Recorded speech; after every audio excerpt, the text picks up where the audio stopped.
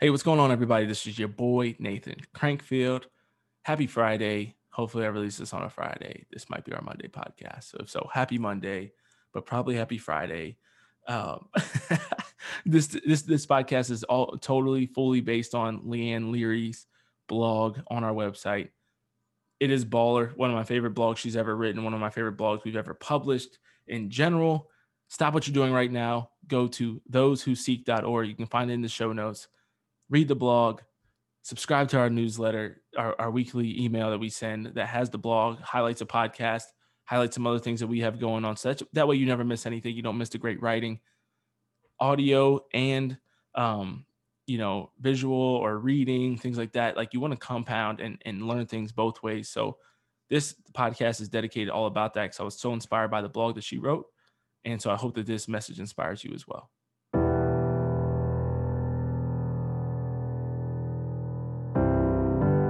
You were never out of the fight. You were created for a time such as this. And you are now preparing to be sent into battle. God is calling you to be His disciple, to be formed in virtue and holiness. He has appointed you as an ambassador of His kingdom, to go and represent Him to His people. And He's enlisted you as a soldier of Christ, to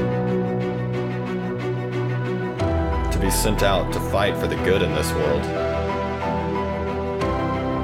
You are not made to make excuses.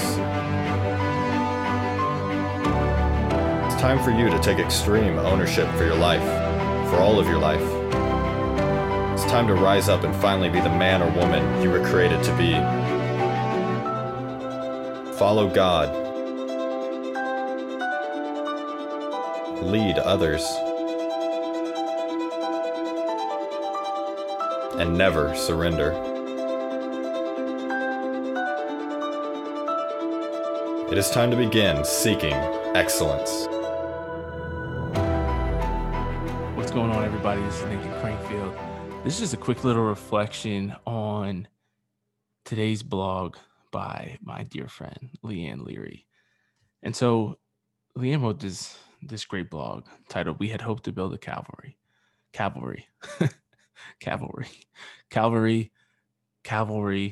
So easy to mix them up, but we had hoped to build a cavalry. And Saint Louis de Montfort, this is a great quote from him that she actually based this entire blog on. And it's just super, timely with her life and what she's doing down in her missionary work down in Haiti. And so I love this. I think it's one of our favorite blogs, especially I'm very partial to my own writing, but this is one of my favorite SE blogs ever for sure. She's did a great job, very transparent, really poured out her heart into this one. So I 10 out of 10 recommend you go read that at thosewhoseek.org. And as I often tell you guys, sign up for our newsletter so you don't miss our blogs, because I think our podcasts are great, but we do have some great writers and put out a lot of really good written content. Leanne does a great job with the email program. We don't send any nonsense, and she sends great blogs each week. So check those out. So she talks about how St. Louis de Montfort grew up in France with a father known for having just a horrific temper, right? He had a really bad temper. And so later on in life, St. Louis recruits like inspired and recruited a bunch of peasants to build a huge monument to the Passion of Christ, where they tried to build cavalry, right? And just kind of build something that would remind people of him, a place where people could pray. And they spent 15 months, hundreds of people volunteered, worked super hard, right, to get this thing put up. And when it was just about completed, right, the day before it was supposed to be dedicated by the bishop, word got back to St. Louis that his enemies had convinced the government to destroy it.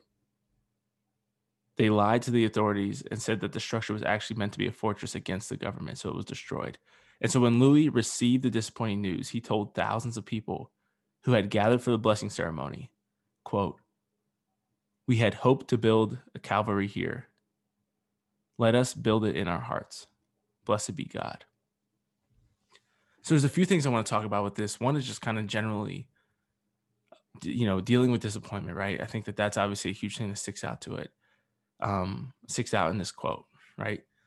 And so you think about that, right? And so when you have something, I know I had a very, very, very mild, relatively mild experience with this just at the beginning of the semester, reflecting back on just all the hopes and dreams that I had for working at Benedictine College as a resident director, plans and hopes of things that I had aspired to do with my residents, with my team, with the other students here on campus. And I had this experience essentially twice because I did it in the fall, had this big brainstorming session with my RAs and the people here, and had all these plans and things I wanted to institute. And then 2 weeks in, we got quarantined for 2 weeks. And then there was only 3 weeks left of the semester. So then I finally get a grip on everything, get caught up on all the work that I was behind on when I got here, just by coming, halfway through the semester. And the third day of classes tore my Achilles. And so you kind of have this like, man, when you try to do things over and over again and you're really seeking to do something good, right? Like it's even more frustrating in this story that it's not like he was like building, a palace for himself, or he was building a home for himself, or he was trying to do something selfish. Like St. Louis was trying to build a monument to our Lord and his passion, right? So that's some serious disappointment. We all experience this, right? We all experience these setbacks, and some in small ways, some in big ways. But either way, it hurts. And I think that we have to look at the Saints, and we get to look at the Saints. It's such a privilege and truly a gift to have saints like St. Louis de Montfort that we can look at in these situations and say, wow, this person experienced what I did and they went on to be a saint. How did saints handle this type of disappointment, this setbacks, these discouragement, this type of discouragement, things like that. And scripture gives us a lot of that as well, right? Like the book of Job is so good at this, and just kind of how do you handle the misfortune that befalls you, right? That happens to you in your life. And it's a hard thing, and I think that this statement, it reminds me a lot of Job. And I think that he was probably thinking of Job in this moment, because there's a point in Job's story, where his wife's like, why don't you just curse God and die? Like God's taking everything away from you. And he says, and I'm paraphrasing, so I don't have scripture in front of me, but I know this because I love this quote. He said, the Lord has given, the Lord has taken away. I was naked when I came from my mother's womb, and I'll be naked when I leave. And he says, blessed be the name of God, blessed be the name of the Lord. And it's like, damn, like, why, how do I get to that level of virtue, right? How do I get to that level of patience and endurance and perseverance spiritually, mentally, emotionally, right? Like, how do you get to that place?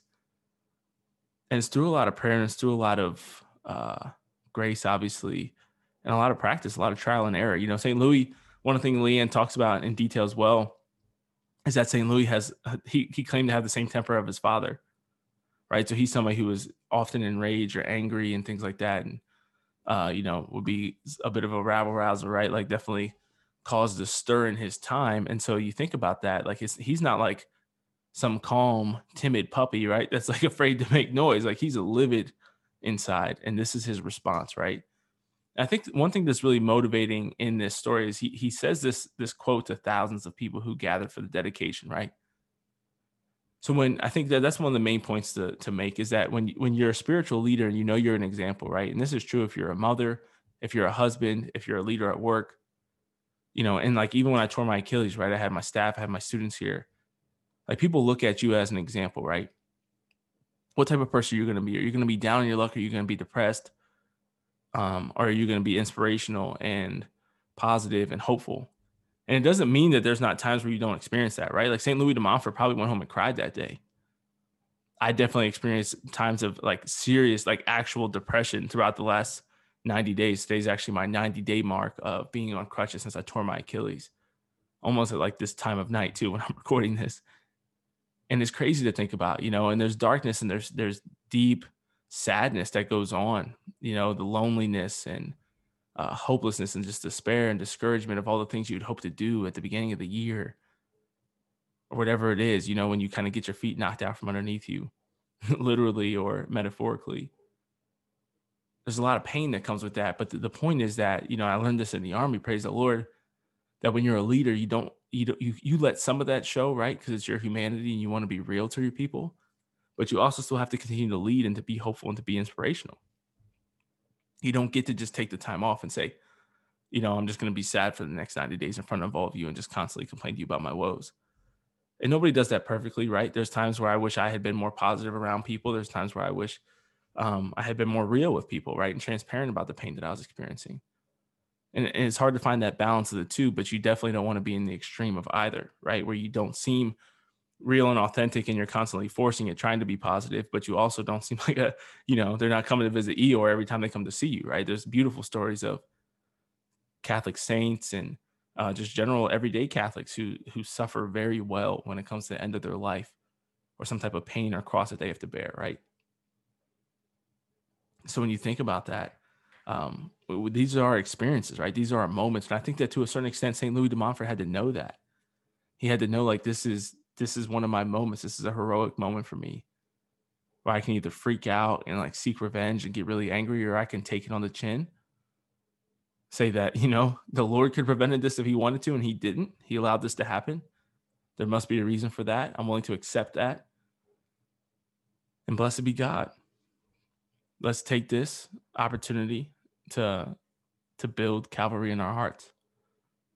And that takes the focus on discouragement from what didn't happen that day to turning everybody there in their minds to what can we do today? What can we still do? And that's one of the biggest things I think that we have to think about when we experience these setbacks is, okay, I can't do what I had hoped to do. I can't do what I thought I could do. But what can I do? And that's what you have to seek out, and that's what you have to strive to do. And I think that along with that comes a great second part, or another major point that I really wanted to make with all of this is, in the quote there that Leanne wrote in the blog, it talks about, the day that it was supposed to be dedicated by the bishop, word got back to Louise that his enemies had convinced the government to destroy it. And this one's really big to me, right? His enemies. And I think that it's something that's really interesting because I think that we have a common misconception about this where we don't like to think that saints ever have enemies. We don't like to think about that. And I think that a lot of that comes from the nice coddle culture, the nice Jesus, the woke Jesus that we have in today, a lot of times popularized through non-denominational Protestants, but that has seeped into and affected our Catholic faith in a lot of ways. And so we don't like to think of Jesus being someone who caused any division, who ever upset anybody. We don't like to think about Jesus getting angry, right? We don't like to think about judgment. And we definitely don't like to think about the saints ever having enemies or pissing people off or pushing back, right? When you think about what a lot of people would detail as saints today, they're not those people. And it's been something that I've constantly kind of struggled with in my life is I've always been somebody, for better or for worse, who people either really loved or didn't like. I would often joke, and kind of say that there's not a lot of people out there who are lukewarm about Nathan Crankfield. Either they really like me or they really don't. And I think that has continued on through social media, through the podcast, through my everyday life, right? Different jobs that I've been at, places that I've been. And it's something that I've had to come to grips with really when I was about 13 or 14, when I really had this kind of transformation, both in converting and also just kind of, I pointed that time period of my life as being when my confidence really took root in my life. And I think that it was something that I had to accept. And what helped me to accept that at times people weren't going to like me was one, having to experience that from a young age, right? Like just, I've written about this and talked about this before, but getting made fun of for being Black when I was 8, or getting made fun of as middle school because everybody got made fun of, and just some of the rejection that I dealt with my siblings, right? Like I had my own siblings not liking me when I was growing up. And not like, oh, like you argue with your brother or sister. No, like these are my half siblings. So it was like complex already. We already had different mothers. And then it was like my own family telling me that I was too white sometimes. Other people telling me I was too Black, like just kind of being rejected on all these different fronts. My dad leaving. And so I had to think about this. I'm like, man, like there's always people. And I think I really came to accept this somewhere between 13 and 19, but just kind of reflecting, like as I got more into my faith and started changing then people still didn't like me. Then I, started speaking and doing Bible study stuff. People still didn't like me. And it was like, man, no matter what I do, I can't win. But one thing that really helped me all the time was, I'm like, bro, think about this. Every one of your heroes had people who hated them. Jesus, Mother Teresa, St. John Paul II, Muhammad Ali, the the Rock, right? Like even on like a joking level, Rocky Balboa, Derek Jeter, like I'm like everybody you look up to like has people out there who love them and who hate them. And I'm like, Martin Luther King was killed. Abraham Lincoln was killed. I'm like the only people who everybody likes and everybody considers nice and pleasant don't do anything. They don't accomplish anything. And so like I started to grasp that, and I love there's so many secular voices who really speak about this well in a certain sense.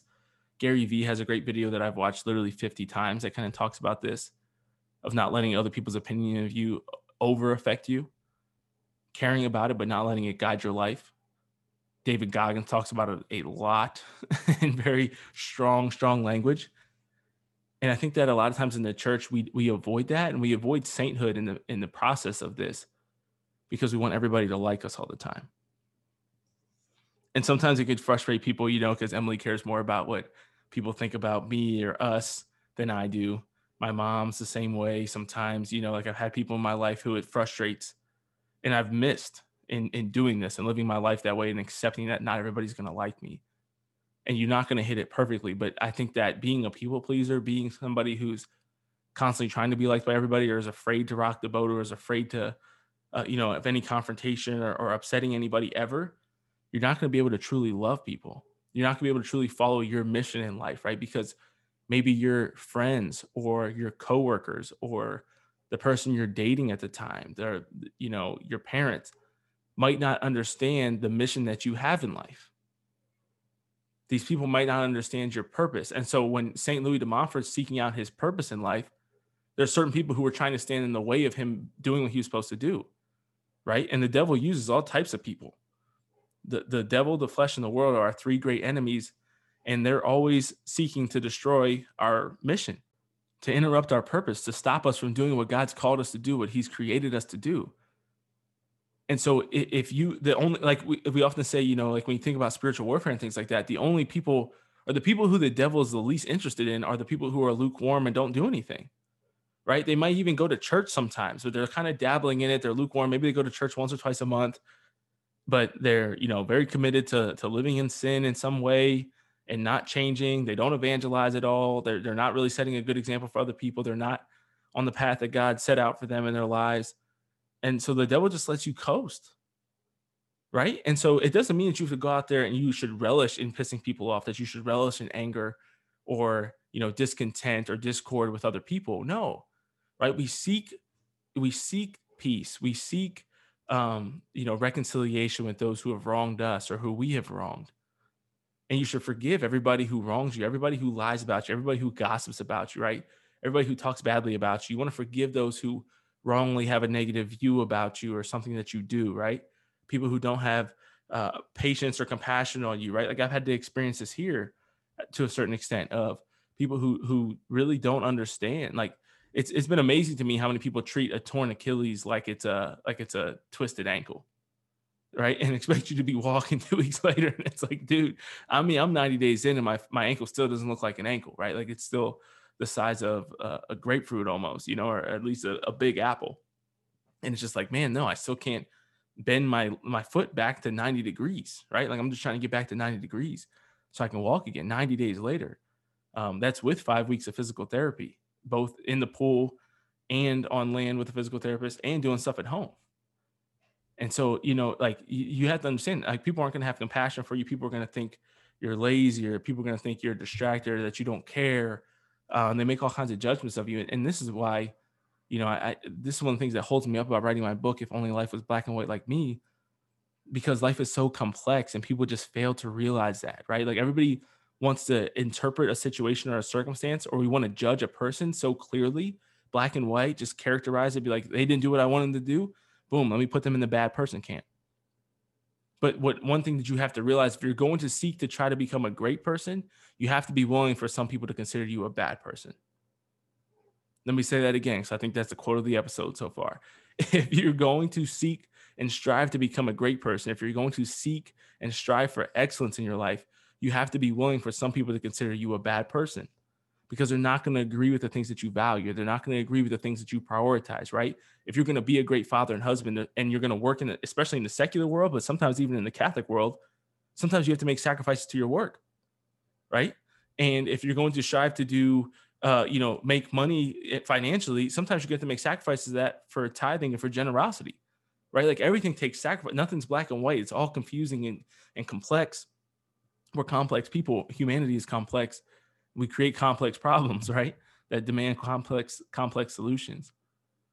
So you have to be willing for some people to judge you wrong, for some people to look at you poorly, for some people to, make fun of you and mock you, and like praise God for that, because that's how people acted towards Jesus. Think about the people who gossiped about him, the people who talked badly about him, the people who tried to catch him and trick him and bait him into things and get him in trouble, right? Think about the people who, mocked him and made fun of him and spit on him and all these things, right?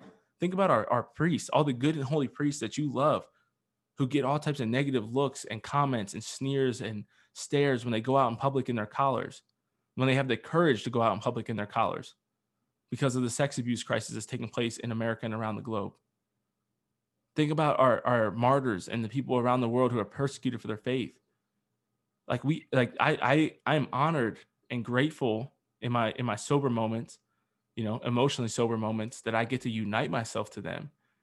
And that as I try to seek out my purpose and do this podcast and write and, pursue my vocation and work this job and give myself to the students and to the people on, social media questions and all these different things, right? Mentor the people that I mentor, that I've met throughout the years, help people along, maintain my faith life, strive for excellence, grow my physical fitness, read so that I have more to give and to share.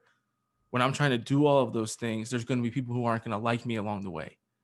And if you do the same thing, there's going to be people who aren't going to like you along the way, and accept that, just like our Lord accepted it, just like St. Teresa of Calcutta accepted it, just like JP2 accepted it, just like King David accepted it, just like St. Louis de Montfort accepted it. But next time you have those disappointments, next time you have those struggles, say those words, "Blessed be God." We'd hope to do this. Let us instead honor God in our hearts. Blessed be God. Pray for the fortitude and the courage, the humility to say that next time you experience disappointment. It's not easy. I know it's not easy. Pray for it ahead of time so that you can have the courage, the discipline, the temperance, the peace in that moment to speak those words and to speak them aloud, to speak them to those who are around you, to speak them to those to whom you witness, right? Pray for that now.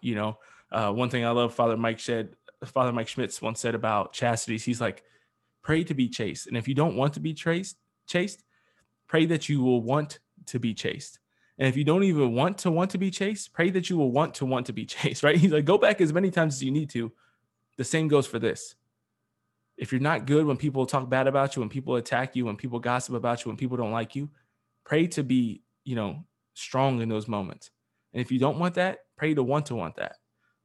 Pray to desire that, because you have to have that level-headedness to keep your head in all situations, as St. Paul wrote to Timothy. Keep your head in all situations, in all circumstances. And just bear that cross. Bear it gracefully. It's not easy. It's not delightful. It's not pleasant, but that's what we're called to do. And I think that you can do it. I know that you can do it if you put your mind to it. If you grow your mental toughness, you grow your grit, and you use all these crosses that you're given, that you're blessed with in your life, to unite yourself closer to God, to unite yourself to the saints who have made it to the finish line, who have fought the good fight, who have finished the race. And you just strive for excellence in everything that you do. You can do it. We can do it. And we ought to do it. We have to do it. We need to do it. The world needs to see us do it. So go out there, fight hard, and be your best.